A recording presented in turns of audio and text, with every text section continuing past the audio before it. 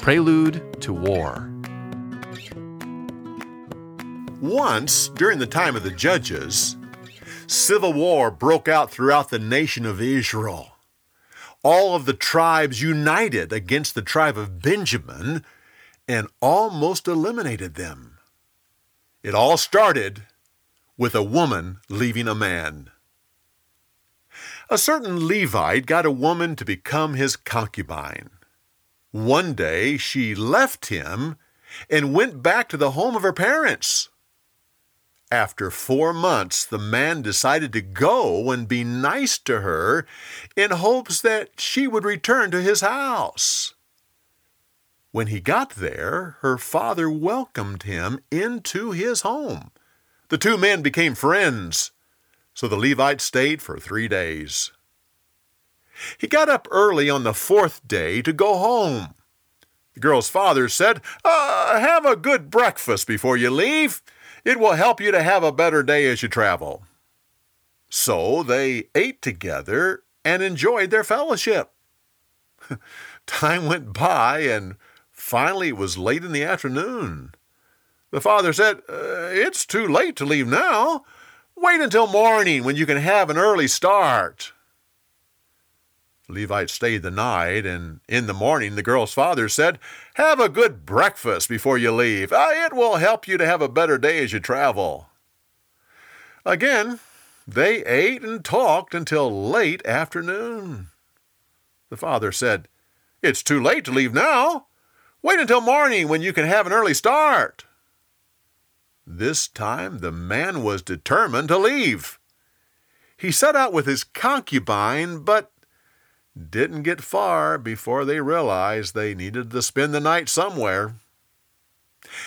They traveled on to a city controlled by the tribe of Benjamin. They stood around hoping someone would invite them into their home. At first, no one responded. But finally, an old man saw them and invited them into his house. They were enjoying each other's company that evening when suddenly a gang of men surrounded the old man's house. They beat on the door and said, "Send out that man who is staying with you. We want to have sex with him." The old man yelled back, "This man is a guest in my house. I won't let you abuse him. I'll send out my virgin daughter and the man's concubine. Do what you want with them, but you can't have the man." The men outside wouldn't listen. They became more violent and insisted on having sex with the man. Finally, the Levite grabbed his concubine and pushed her out the door. The gang of men took turns raping her for the rest of the night. They finally let her go early in the morning. She crawled back to the house and collapsed outside the door. The Levite woke up early and got ready to continue his trip. He saw his concubine at the door. "Get up, it's time to go." She didn't move.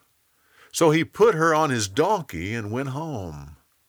When they got there, he realized she was dead. He cut her body into 12 pieces and then sent them to every area of Israel. When people saw this, they said, "Nothing like this has ever happened in the nation of Israel." It became the topic of discussion in every town. Finally, the people knew they had to take action against the tribe of Benjamin. For more, go to BibleTelling.org.